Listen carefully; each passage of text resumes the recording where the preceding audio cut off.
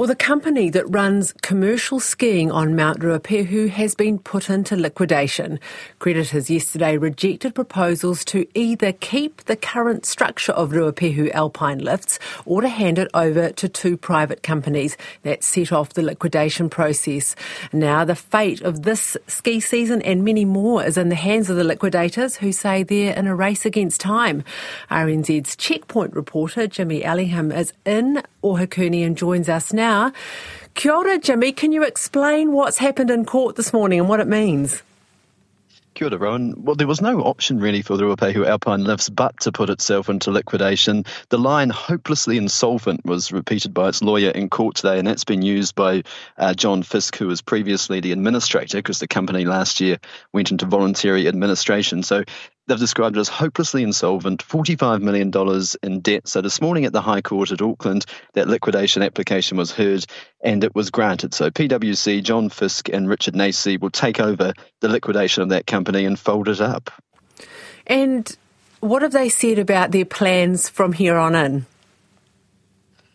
It's interesting because Mr. Fisk, because he was the administrator, and he yesterday really said to creditors, the best option is the one where you've got two new entities that will take over skiing on Mt Ruapehu. It has two ski fields, Turoa and Whakapapa, and there was a new entity for each that was interested in doing that with some government backing. So perhaps that's an option as well, as an option for the liquidators to now pursue.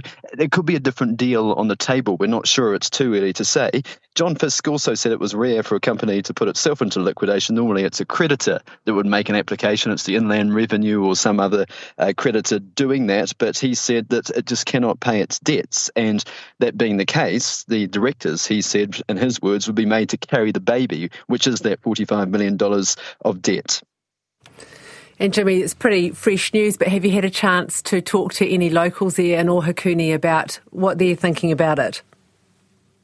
I've spoken to some today. They were universally shocked at the decision yesterday, and by that I mean that there was that the options put forward for the ownership of the Ruapehu Alpine Lifts and its assets did not go through. So despondency is probably the best way to describe how they thought. I've just spoken just a few minutes ago to the owners of the Ruapehu Mountain Motel and Lodge, and they said it was an absolute disaster. They've got no bookings, people aren't making inquiries because of that uncertainty. And even if the liquidators do find buyers for the assets and find someone to run the ski slopes this year, there's just no certainty at the moment. They don't know when that could be, even if it's relatively quick. We don't know at this point. They don't know. So local businesses in particular are really struggling with the news. And is there a concern that this could mean no ski season this year?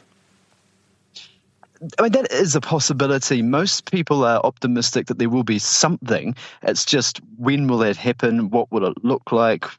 When will they be able to take bookings? And if something's thrust on them quite quickly, a lot of firms around here will then have to take on staff, which isn't always easy. So it's just that uncertainty that's really affecting people at the moment. The local economy relies on the ski season. There's hundreds of jobs of people who work up the mountain, plus all the jobs of businesses, cafes, motels, accommodation providers, even shuttles, that sort of thing. So there's lots and lots of jobs in this area affected by what happens up on that mountain. And of course, not just local people affected. Jimmy, it's the only commercial ski field in the North Island, ski fields. Is there any sense about whether sort of skiers all over the place are hanging out to see what happens here? I haven't actually spoken to anyone here today who's not a local, so it doesn't mean to say there are no visitors, because I'm sure there are some, but I haven't spoken to any in Ohakune. But we've heard from everyone that they, of course, want skiing to happen. The Life Pass holders, many of them voted they wanted to take over ownership of Mt Ruapehu, so they're of the ski field. So their option wasn't successful yesterday. So some of them might be wondering what's going to happen to that Life Pass. There's people, as you say, that will come from all around the North Island and further afield. But everyone can agree that they do want to see some skiing.